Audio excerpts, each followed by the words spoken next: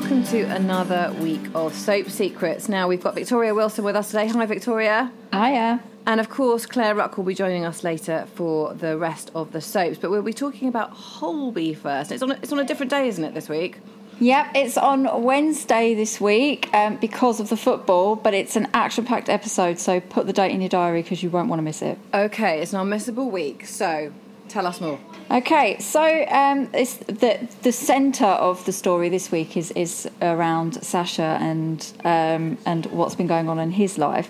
So basically, we thought we'd seen the last of his sort of scheming lover Jodie when she fled the other week after being rumbled for poisoning his daughter. This week, however, Sasha's stunned when Jodie makes a shock return to the hospital.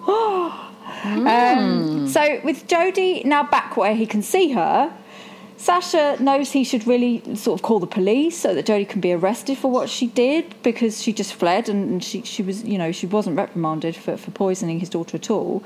But as they talk, Jodie then drops a bit of a bombshell in that she's pregnant. Oh my goodness. That's a big bombshell. Yeah, just a touch. I didn't see that coming. Well, no, neither did Sasha, it seems. So he clearly thinks that she's lying. She clearly thinks that this news is going to sort of want him to fall back into her arms. So he, but he doesn't believe her at all, and he actually even runs an ultrasound to prove it. Anyway, the scan does confirm that she is having his baby. But is it his? Well, we know she's a poisoner. We don't know anything else about her background. So let's just assume it is for the drama. He has a bit of a change of heart, obviously, decides against calling the cops and kind of thinks that it's his duty to protect her and obviously now his unborn child. However, mental health nurse Lucky soon gets wise to the fact that Jodie's around the hospital again and sees her, and then a red flag goes up for her. After all, she is the one who worked out that Jodie had been poisoning Becca, so it's, she knows how mentally unstable she is. She tells Sasha that he can't give her the support she needs, and she sincerely thinks that Jodie needs to be sectioned. Of course, when Jodie sort of sees Sasha and Lucky talking, she fears that her sort of time's up, I guess, and not wanted to be carted off by the men in white coats. Jodie freaks out and flees the hospital. No, there's going to be something next, though, isn't there? Yes. Well, the story does take quite an unexpected turn. So she's fled the hospital, but Sasha knows she's sort of capable of anything, so he's adamant that she needs to be found quickly. Otherwise, he fears that something, harm, I guess, could come to Becca. I suppose he's still worrying about her and now his unborn child. So he's like, right, I'm going to get in the car, I'm going to go and find her. But Lucky says, no, you need to stay at the hospital because, if she rings, you're going to be here. So they're always a team on Keller. So Dom's like, I'll go, I'll take the car and go instead. And that's when events take an unexpected and very tragic turn. I won't reveal exactly what happens. All I'll say is you do not want to miss the dramatic episode, as the ramifications of what happens have a major impact on the entire hospital in the weeks ahead. Oh, my goodness me. Do you know what? This drama is, every week it's sort of, you think it can't get any better, and it just does. They seem to be pulling all the stops out, don't they? Yeah, well, they've had a new producer on board for a while, and you definitely get a sense from someone who's watched it for what seems like a million years, like I have. There's a different tone currently. It's pacey. It's really pacey, isn't it? And it's sort of relentless in its pace in many ways. Well, and the episodes are shorter, so they're obviously just cramming a lot. They are cramming a lot more into a short space of time, and you're not really you don't feel like you're missing out the fact that they're still 45-minute episodes. But there's no respite, is there? I mean, that's not a bad thing, but there's no respite for the viewer, because you literally go from one drama and just sort of as the equilibrium's restored, bang, it's broken again, smashed to pieces. So in this episode, so we've obviously got this whole story with Sasha and Jodie, and it kind of builds as the episode goes on. But with Holby, they do kind of like to have a story that offers that kind of light and, they like to have stories that have light and shade. So the other story this week, obviously there's no Jack anymore at Holby. Sob. So with that, Darwin needs a new clinical lead. Obviously, whoever replaces Jack has got some huge shoes to fill. So enter one familiar face this week in the shape of Henrik Hansen's former protege, Sahira Shah, played by, once again, the delightful Layla Ruas. She's reprising the role from several years back when she was in the show. She looks very together. She looks amazing and very together when she returns. And she's soon thrown in at the deep end working with Kian on a case that really tests her emotionally. But there's lots of questions to be asked. There's a really tender moment with Hansen, why she sort of reveals why she's back at Holby. So there's lots of questions. Viewers will have lots of questions. Sort of what brings her back? Is she really ready to be back at Holby? And will she be able to keep wayward Kian in check? Yeah, that'll be very interesting because she's been in a few different things, hasn't she, Layla? Yeah. Most notably, I think for us TV addicts back in the day was Footballers' Wives. Oh, I loved Footballers' Wives. I absolutely loved it. Yeah, so did I. That is my kind of telly. Yeah, totally. Bring it back. She was fabulous in that, and she is equally as fabulous as Sahira. So it's interesting to and she does. I find she does come back in a nice way. They often have a habit when they bring people back. They bring them back with this big, massive sort of vehicle as to why they're there, and it's like, I'm just not sure if I care. But with her, you feel like they're taking a bit more of a softly approach. So it seems like she'll be able to really bed the character back in. Oh, okay. And so they've got another tip as well, haven't we, for Kian fans? Yes. Kian fans should definitely tune into Musicals, The Greatest Show on BBC One on Sunday night when Ramin Karimloo sings Music of the Night from Phantom of the Opera. He is a great singer. Anyone who doesn't know, check out his stuff on YouTube. He is an incredible musical theatre performer. Incredible as Kian, but yeah, he's amazing. So definitely tune in for that. That's all from me. More next week. Oh, thank you very, very much. That is absolutely brilliant. Now, on to Casualty, from one ward to another. Claire, tell us all. Hi, Hannah. Yes, so this is another brilliantly written storyline from Casualty. I just can't believe they haven't had a Duff episode since they've come back at the beginning of January. They really haven't, have they? No. And it features Jan and Phoenicia in a storyline about domestic abuse, so it's really topical. What with lockdown and there being, people are locked in houses with abusive partners and unable to get respite from it. And I just love Jan. She's such a great character, and we know what she's like. She's like a mother hen. She looks after everybody, doesn't she? And she runs the paramedic crew, with a firm hand. But she has this heart of gold, and this domestic abuse victim, Linda. Sadly, Linda has been into the ED before, and Jan has given her personal mobile number. So this is really against the rules, but Jan wanted to help her, and so Linda is being attacked again by her partner Kevin. So we start off the episode. You don't see the attack. This is set in Casualty, so you really only see paramedics, ambulances, and what happens in the ED. So you do see the farm, and you do see Linda lying in the middle of the milking parlour bit on the floor with a big head wound, and she calls Jan and Phoenicia, who still hasn't at this point told Jan she's pregnant, race off to help her, and they race off in the ambulance, and they're very naughty because they don't wait for the police. Yeah, first rule broken. Yeah, but anyway, they do get there, and it is a bit of a tricky situation. They do manage to save Linda, but not before Kevin has threatened Phoenicia with an iron bar. So it is a really impressive.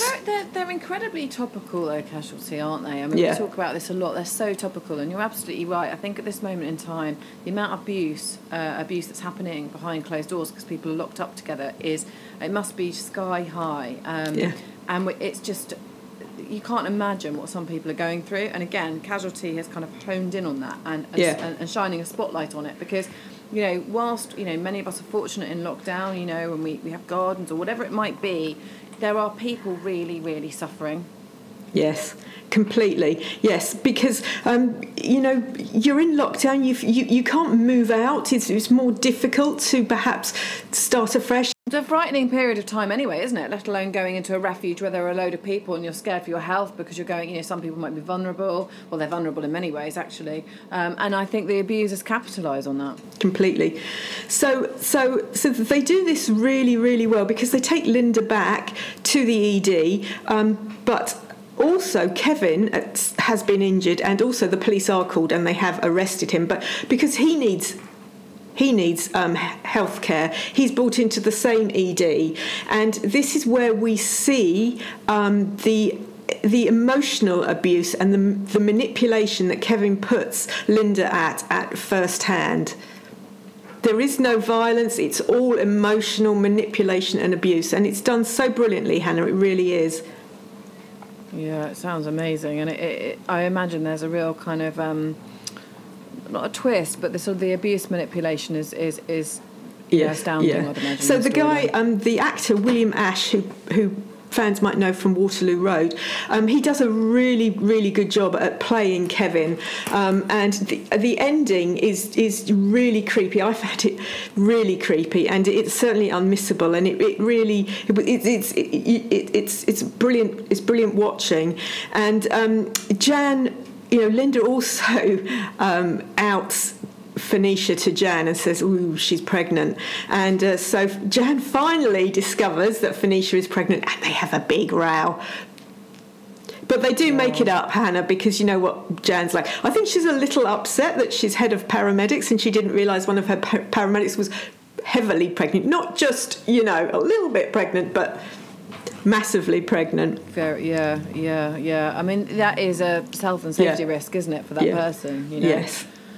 I mean, it's just, this week is definitely, if you're not doing anything else, which none of us are, this is the week to be watching again the soaps, isn't it? This is just, you know, and I think the kind of hospital type soaps are really, really nailing it. Absolutely nailing it. Yes, they are.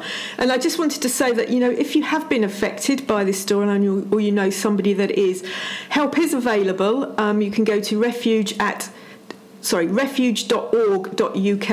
or phone 0808 2000 247.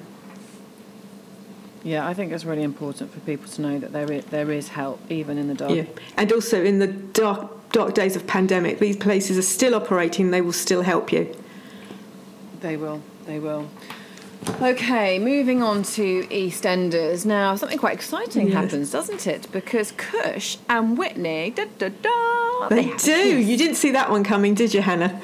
I didn't. I do you know what? I think I just take it for what it's worth. I don't see anything coming. I guess things. I get it wrong. Honestly. So yeah, I know. I had an OMG moment, Hannah. So this week is the 6th to the 12th of February, and Valentine's Day falls on Sunday of the next week. So the soaps this week are actually doing Valentine's Day in the 6th to the 12th. So yeah, they share a big kiss. So we know Kush has split from Kat, and he needs somewhere to live, and he moves into the spare room at Whit's or Dot's house, because Dottie's currently living in Ireland, and Dottie and Whit have Dot's house, so they have a spare room, and Kush takes it. So it's Valentine's Day, and neither of them are together, so they have a housemates date. Isn't that nice? That is nice, and it ends up so they order pizza, watch a movie together. We've seen them flirting before, and then there's a power cut. They have to get the candles out. Oh, the romance! It is lovely, a nice power cut. But what will Grace say? I mean, this is going to go horribly wrong again, isn't it? Yeah, what will Grace say? We know that he wants Whitney as a replacement for Chantel. So, and I'm going to do some wild speculating here. Now, I'm not going to speculate that Gray may kill Whitney in the future, because Whitney is EastEnders royalty, and I really don't think that they would get rid of her. But you know what? You know, Kush, will he be Gray's next victim? Because he stands in the way between Gray and Whit. Yeah, he does.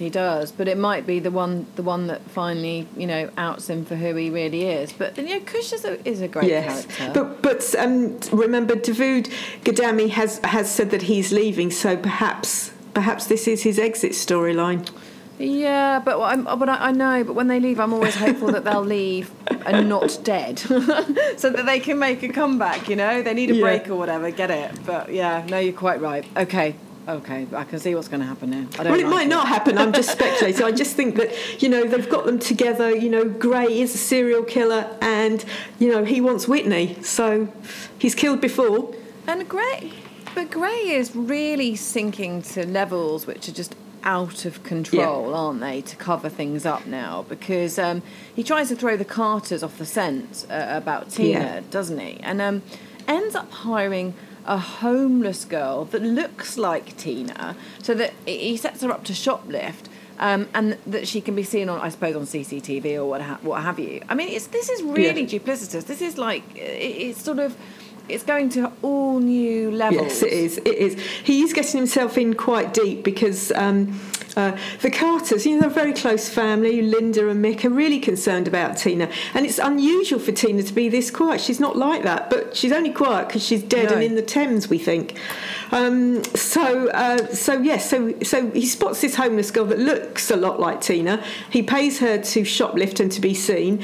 And, she's seen, and DCI Arthurs tells Mick and Shirley that someone spotted her, but that she ran away. And so this takes the heat off Gray, because Mick and Shirley then think, oh, well, she's okay then. Yeah, I mean, they've just got a relief. I mean, they want to see themselves, but the fact that there's a sighting is a relief, I suppose. Yes, they think, well, she's okay. She's shoplifting, but she's okay. Oh dear. I mean, the thing is, though, is that it sort of seems odd to me that that you could be sure just because there's a sighting doesn't. You need some assurance, don't you, or reassurance that was definitely her. This is a soap, remember, Hannah. Yes, I'm sorry. I'm so sorry. But the thing is, we talk about soaps, but I think in we are getting used to seeing them working like reality. You look at Casualty and Holby, and you see the way they're doing things, and I think you do kind of lose into a full sense of security. Because you're quite right. It's a drama. It's a soap. It is. Yes. I mean, but the Gray and Chantel abuse storyline was very realistic. I think less so when he killed Tina and he was putting her in the boot, and both DCI Arthur and Jack stood there chatting to him with the body as he was just popping it in the boot. Yeah, granted, okay. Okay, so moving on to Emmerdale. Flirty Al is getting his revenge on Debbie this week, isn't he? And in a very unpleasant way. I think we should stop calling him Flirty Al and call him Nasty Al. So he's upset what Debbie and Priya did to him, and quite frankly, he had it coming. We both agree with that, Hannah. We do. And we all know that Charity's been struggling with Vanessa not with her anymore, and with her staying at her mum's, and then she's struggling even more because she had a big row with Debbie over Sarah, her granddaughter.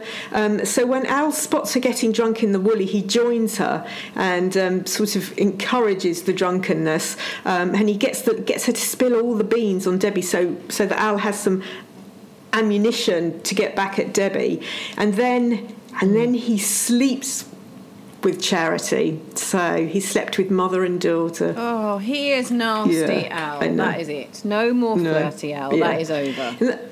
Oh no! But Charity's going to feel really wretched off that. Will she be left at rock bottom? She is at rock bottom, and I think she might just have gone another layer below it. Yeah, absolutely. That is a wretched thing to do. But you can see what they're doing here. He is going to become a big storyline. Yeah. I mean, he's already, but it's kind of. He's got nastier levels to go to, I think. And there's also we talked about drama at the Tate last week, but there's more drama. There is more drama because Gabby has the hots for Jamie.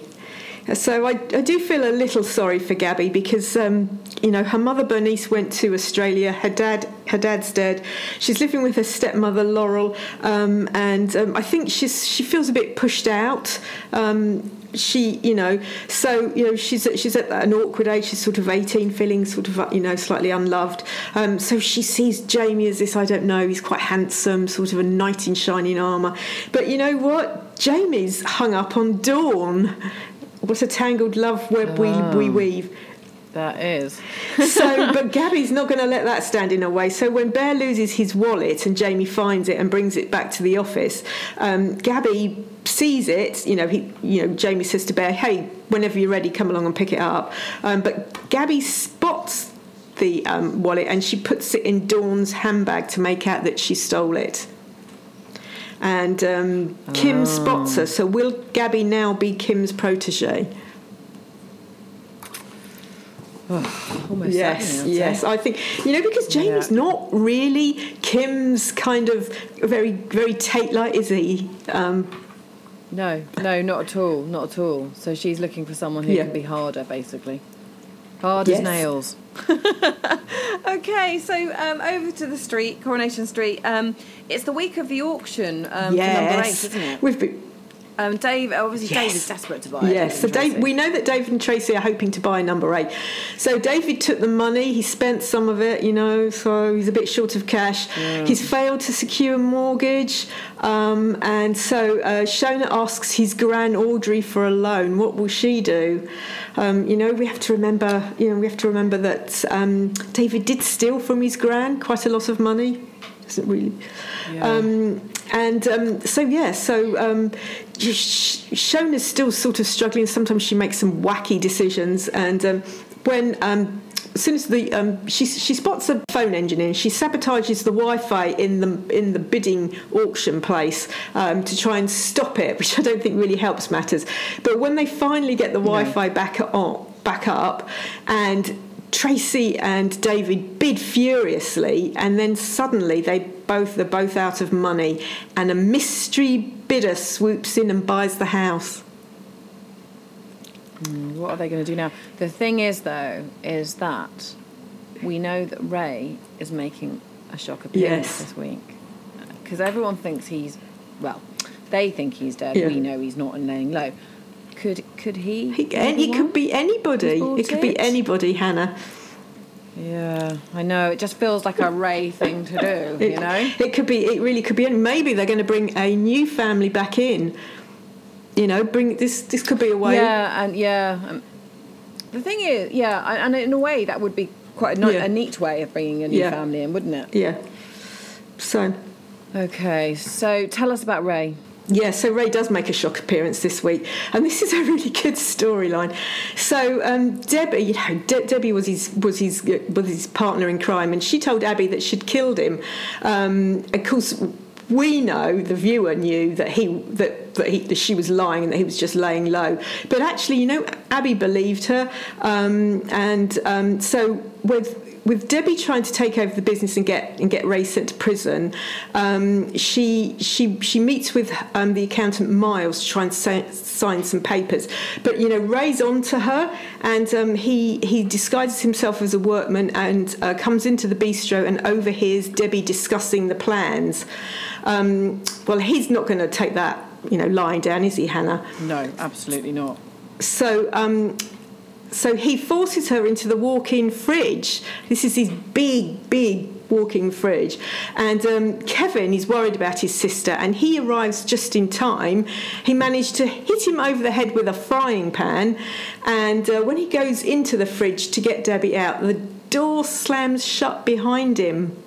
And do you know what? I can't even bear this. It's making my heart race just knowing that they're stuck in there. I mean, the claustrophobia, I'm not a particularly claustrophobic person, but that just makes me, I feel sick thinking about it. Yeah. So, Ray comes around from being clonked over the head with a frying pan, and if they used a cast iron one, I'm sure he'd probably need medical attention. And he just walks out. I don't think he just walks out. So there's just, nobody knows that they're stuck in the fridge together. Will they freeze to death? can't even bear it. I can't even bear it.